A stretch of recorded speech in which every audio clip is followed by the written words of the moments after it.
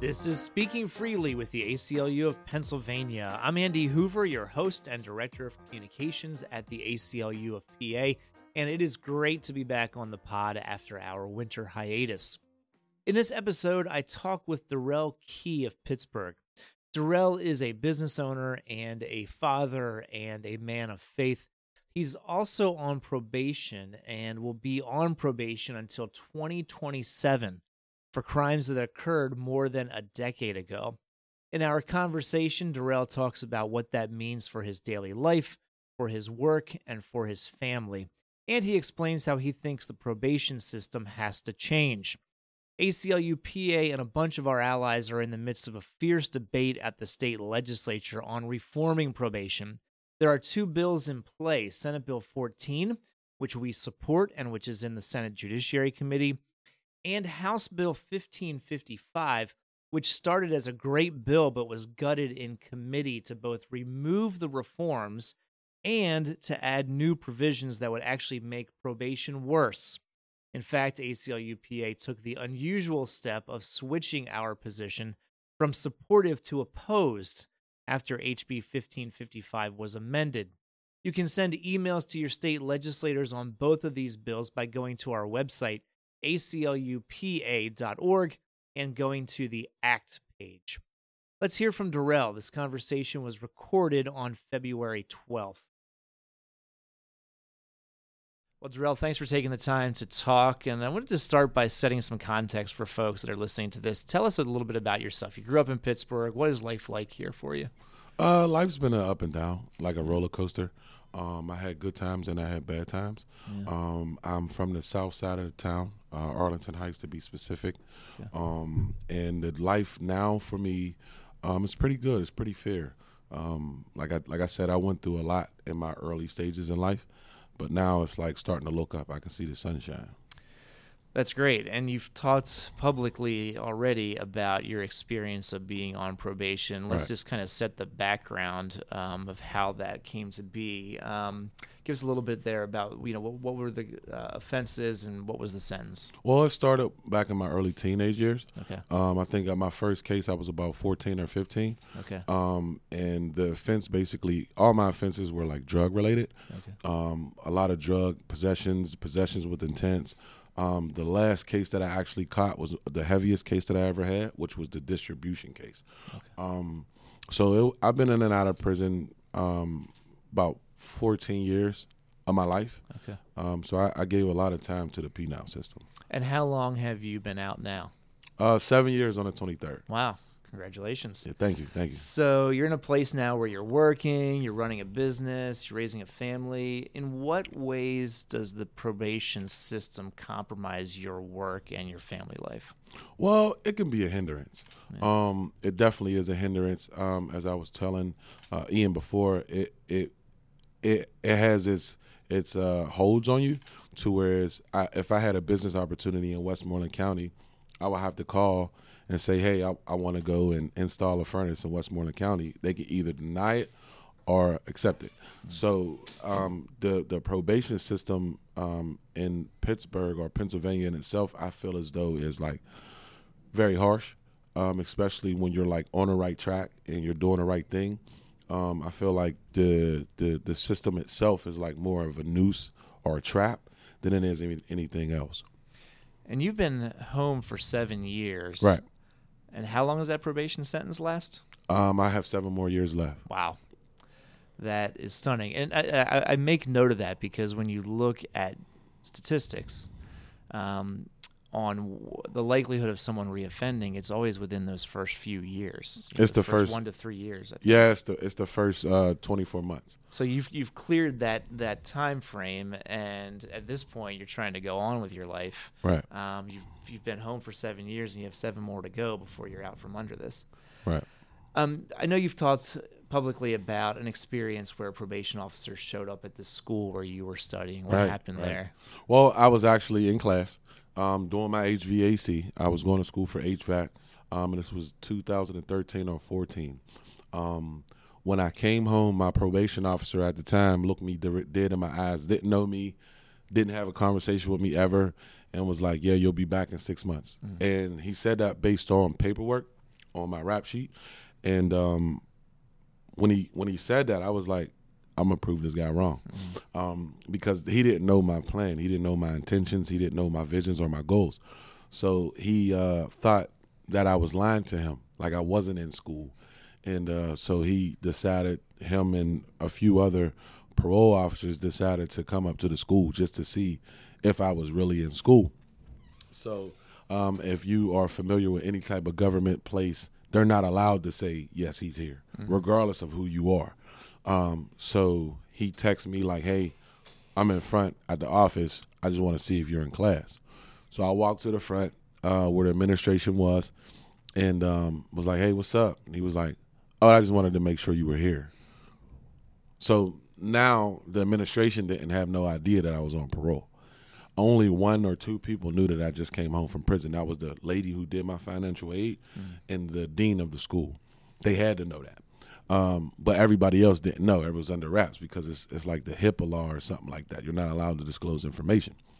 So now everybody's looking at me weird, like, right. You got police. They're in there with bulletproof vests that says state parole and guns and badges. And they're looking at me like, this guy's like a really troublemaker. Like, but yeah, that's what happened. So it must have been at least uncomfortable, maybe a bit embarrassing as well. It was very embarrassing. Yeah. But like I tell everybody, I use that as testimony. That's my testimony. I don't shy away from it. I don't run away from it. I wear it as a badge of honor. So, if anyone has any questions, I'll tell them, like, yeah, this is what I was into. This is what I did before, but I'm no longer him. Do you think he was trying to put the pinch on you, or is it just that for them it's routine? This is what we do. It's sort of like chess. Yeah. You try to see how the opponent is moving and what they're going to do with their next move. So I feel like he was trying to put me in a checkmate position, Sure. Just to see how I was going to react to that specific incident. And now he's my biggest fan. Yeah. He's the liaison for state parole in the county courthouse, and I really appreciate him now because he sits and he talks to me and he's like, "You're the perfect parolee. Like you didn't give me no issues. You know what I mean?" So it was more or less like, I see what you're doing now. I can actually visualize it, and I appreciate you for doing this and sticking with it. I do want to clarify something. You've made references to parole. So when you were released, I take it you were released before your max, which meant Correct. You were on parole at that point. Correct. And then do you have a probation sentence on top of that? Correct. Okay. So my probation is running concurrent with my state sentence. Oh, okay. So I was released on parole. I had a year and a half of parole, which is the state number. Once you max out your state number, they ran my probation concurrent with my parole. So as soon as parole stopped, probation started. So now I'm on probation. Now, actually, I just had a conversation with the young lady, which is my parole agent, and I told her I was tired of this. I'm tired of living like this. What can I do to get off of this? And she told me, pay the money. Pay the money. We'll write a letter of recommendation. So you've also talked about the experience of taking your family on a trip to an amusement park in Virginia. Walk us through the steps you had to take to make that trip happen. Man, it was horrifying. So I was telling my kids, hey, we're going to go on a vacation. We're going to go to Kings Dominion, which is in Virginia. Mm-hmm. And I was telling my kids that, we're going to just go down there, have a family fun day, which was just me and my kids. And they were really expecting that. So when I went to tell my parole officer at that time, I'm like, hey, I want to take my kids. And this dead this summer. I'm like, hey, I want to take my kids to Kings Dominion. And he was like, when? And I'm like, this weekend. And he's like, yeah, so where you going? What hotel? Who are you going with? How long are you going to be down there? He started asking me all of these random questions and weird questions. And I'm like, I work. I pay my taxes just like you. So I'm not in no trouble. So if I was in trouble, then I feel like you can ask those questions. But once again, that's his job. So he started asking those questions and was asking me, well, how many rooms are you going to get? Whose car are you going to drive? All these questions. And I was just like, you know what? Yeah, we're not even going to do it. So my daughter kept asking me, Dad, I really want to go. I really want to go. You were ready to give up on the trip. Right. Wow. She's like, Dad, I really want to go. I really want to go. So I'm like, all right, cool. We'll go. And I went back to him, and I'm like, here's all the information you need, everything you need. This is it. And he was like, yeah, denied. So it was denied because I didn't give enough time. Yeah. And you're supposed to pay like some sort of fee when you leave the state or when you leave the county. So that fee was supposed to go to Harrisburg. Harrisburg has to look at all of the ins and outs of the trip, and then Harrisburg has to approve it. It goes over to Superior, which is the supervisor in that office. He sends it off. He approves it, and then he sends it off. Or he denies it and doesn't send it off. So I don't even know at what point in the process I got denied. Did you end up going eventually? No. You know. Well, that's tough. And the fee issue is just that's a whole other thread to pull on, because it's just another way in which the criminal legal system squeezes money out of people. They want to enforce these laws, and then they want you to pay for it. Right. It's like double jeopardy almost. Right. It's like you already paid with your time. You gave them your time.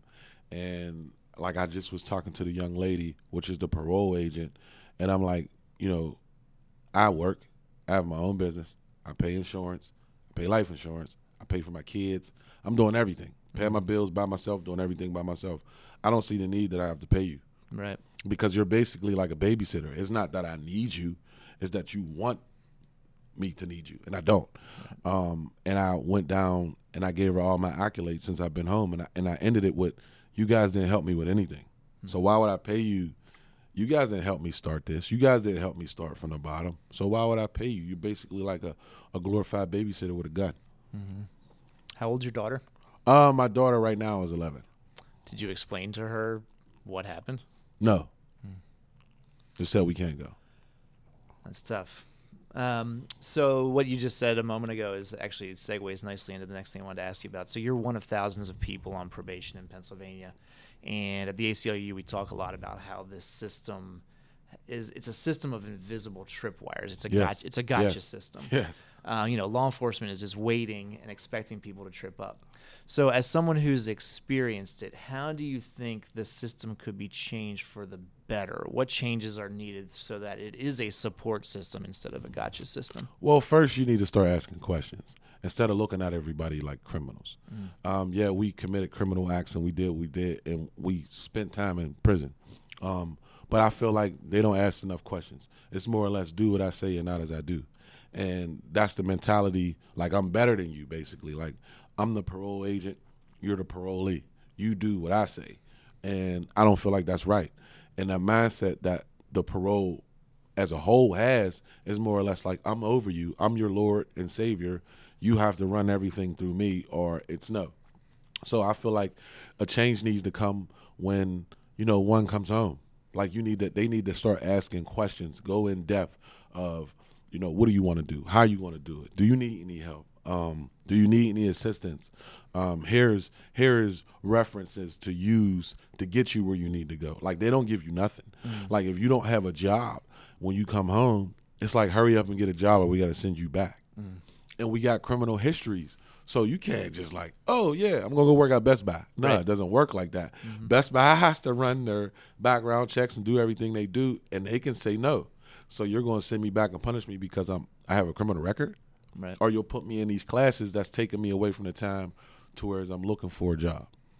You've mentioned the restrictions on going out of the county or going a certain distance, going out of state. You've mentioned the contact you've had with your probation officer. What are some of the conditions you have to follow? Before it was I had to be in the house at a specific time, and I couldn't leave my house before a specific time. So it was 8:00 p.m. that I had to be in the house, and it was 5 a.m. that I wasn't allowed to leave. So those stipulations, once again, puts a hindrance on what I'm trying to do. I'm a business owner, so if I got a job that's set for 7:00, I got to round up the boys, get everything where it needs to go. So I have to be at that job site at 7. That means I might have to leave at 4:30, 5:00 in the morning. Why do I have to call someone that's not going to answer the phone because they're not even awake yet? Right. and I just got to sit around and wait for you. So that's hindering me. Like I just had a situation Monday. I asked my parole officer, hey, my brother lives out of state. There's a big fight coming on. I want to go down and watch it with him. And she was like, yeah, no. And I'm like, why? She's like, you didn't give me enough time. I'm like, so those are the things right there that I feel like I pay my taxes like you pay your taxes. I'm doing a job just like you doing your job. Yeah. I'm not out here committing criminal acts. So not saying that I'm better than anybody. Let's get that understood. I'm not better than anybody, but I feel like I'm doing good enough to where I should have some leeway. And that's why I talked to her about getting off of this, because it's a hindrance. I shouldn't have to ask you. I'm a grown man. Yeah. I shouldn't have to ask you for permission to leave. And I gave you 5 years in prison and another 7 on the streets. That's 12 years. Right. How much more time do you want from me? Like, what else? You're like sucking me dry, and then you want me to pay on top of that and do all of this other stuff. It's sucking me dry. I don't feel like it's necessary. So you asked the PO on Monday about visiting your brother, and the fight is the following weekend? Yes, it's the 22nd. So 6 days wasn't enough to... Yeah, it's the 22nd. Oh, the 22nd. Okay, so we're talking on February 12th, so it's 10 days from now. Yeah. And that wasn't enough time? Not enough time. Wow. Like, how many more time do you need? Right. You need 2 months in advance? Right. Like, I didn't know that I was going to watch the fight until Sunday. Like, my brother was like, hey, Joe, just drive down. I'm like, all right, cool. Right. So it wasn't planned like 2-3 months ahead. It was just like spontaneous. Just drive down. We can watch the fight together. Yeah. And is the 8 p.m. to 5 a.m. restriction, is that a parole condition or probation or both? Both. I don't have that restriction anymore. Okay. They don't. So they have the discretion to lift things if. Absolutely. Yeah. Okay. Absolutely. But if you let's say if you don't make a payment, they can put you on an ankle monitor and make sure that you're in the house at that specific time. Let's say that you said that you were working from 5 a.m. to 9 p.m. and the parole officer comes to your job and you're not there. Technical violation. Mm-hmm. Put you on an ankle monitor. It's like you're an animal in a jungle. Right. You know what I mean? And they have all the power and will to apprehend you at any point.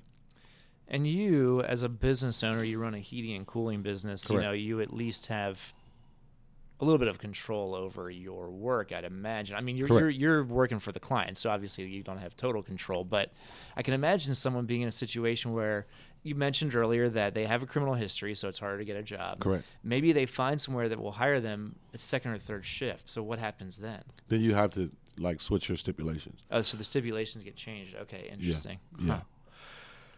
So there are many people who haven't spoken publicly about this, who they're on probation, but they don't speak publicly about their experience. Meanwhile, you have said to us, tell me what I can do. Right. Wherever I can go to talk about this, I'll talk about it. Right. Why is that? Why are you so willing to speak up about the experience? Well, one, I don't feel like people really have the resources to know what else to do. Like if you get a parolee, he might come home and he doesn't know what else to do. So you get this guy that may have been going 6-7 years, and he comes home and he's like, okay, I want to do X, Y, and Z, and then those plans don't follow through. He gets discouraged, and he goes back to what he knows. So it's more or less like we need to put things in positions. Like right now, I'm working on something to put something in a position where I can help guys.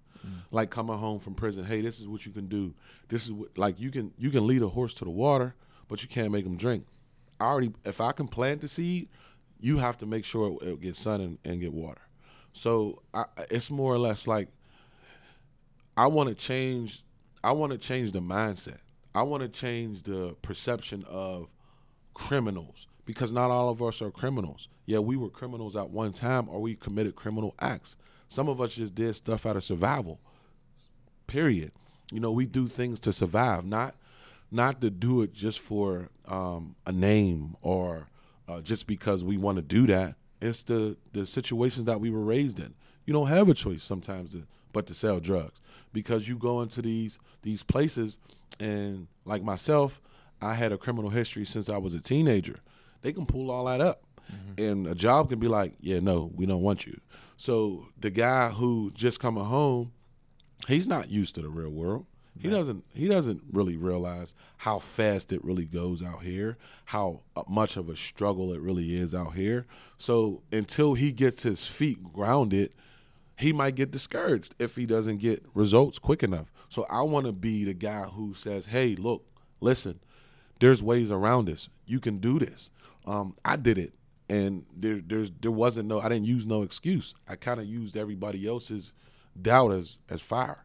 I use it as gasoline, and I kept my fire burning, and that's what I do still to this day. So I want to change the narrative. I want to change the thought process behind the criminal or the parolee or the ex-con or the inmate, whatever the name may be.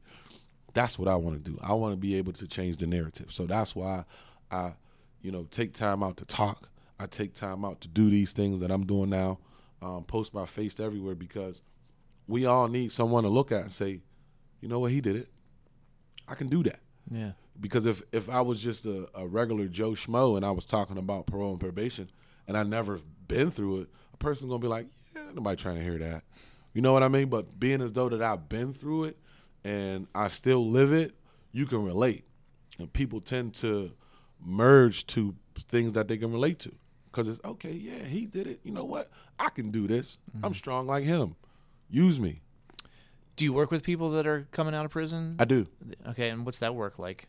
I just basically talk to them. Right now, I don't really have a platform to where it's, I can round up a group of guys and like say, 40 to 50 guys and say, hey, look, listen, this is what we got in place. This is the programs we got. This is the resources we got. Utilize them. Use them. So I just basically go on an individual basis and just talk to different people like that I know, like, you can do this. You're stronger than what you think. You're mentally strong. You've been through hell already. Prison's hell. Prison is hell. They make it seem like it's okay. It's not. It's not okay. You're missing your family. You're away for years and months and days on end, and you come home and you forget about the speed of life because it goes super fast, and you don't get the resources. You can sit in prison all day and plan and plan and plan. Your plan, I might see it through. You might get discouraged. So right now, it's just more or less like an individual basis. I'm talking to people that I know personally, like, you got this. You can do this. I'm pushing a lot of the guys that I grew up with that's coming home from prison now. Like, hey, go back to school. Get you a trade. Building trades are where it's at. You can make money, and you can live the lavish life that you want to live without ever having to compromise your freedom. So, and I'm talking to them and giving them motivation, like, it's not easy.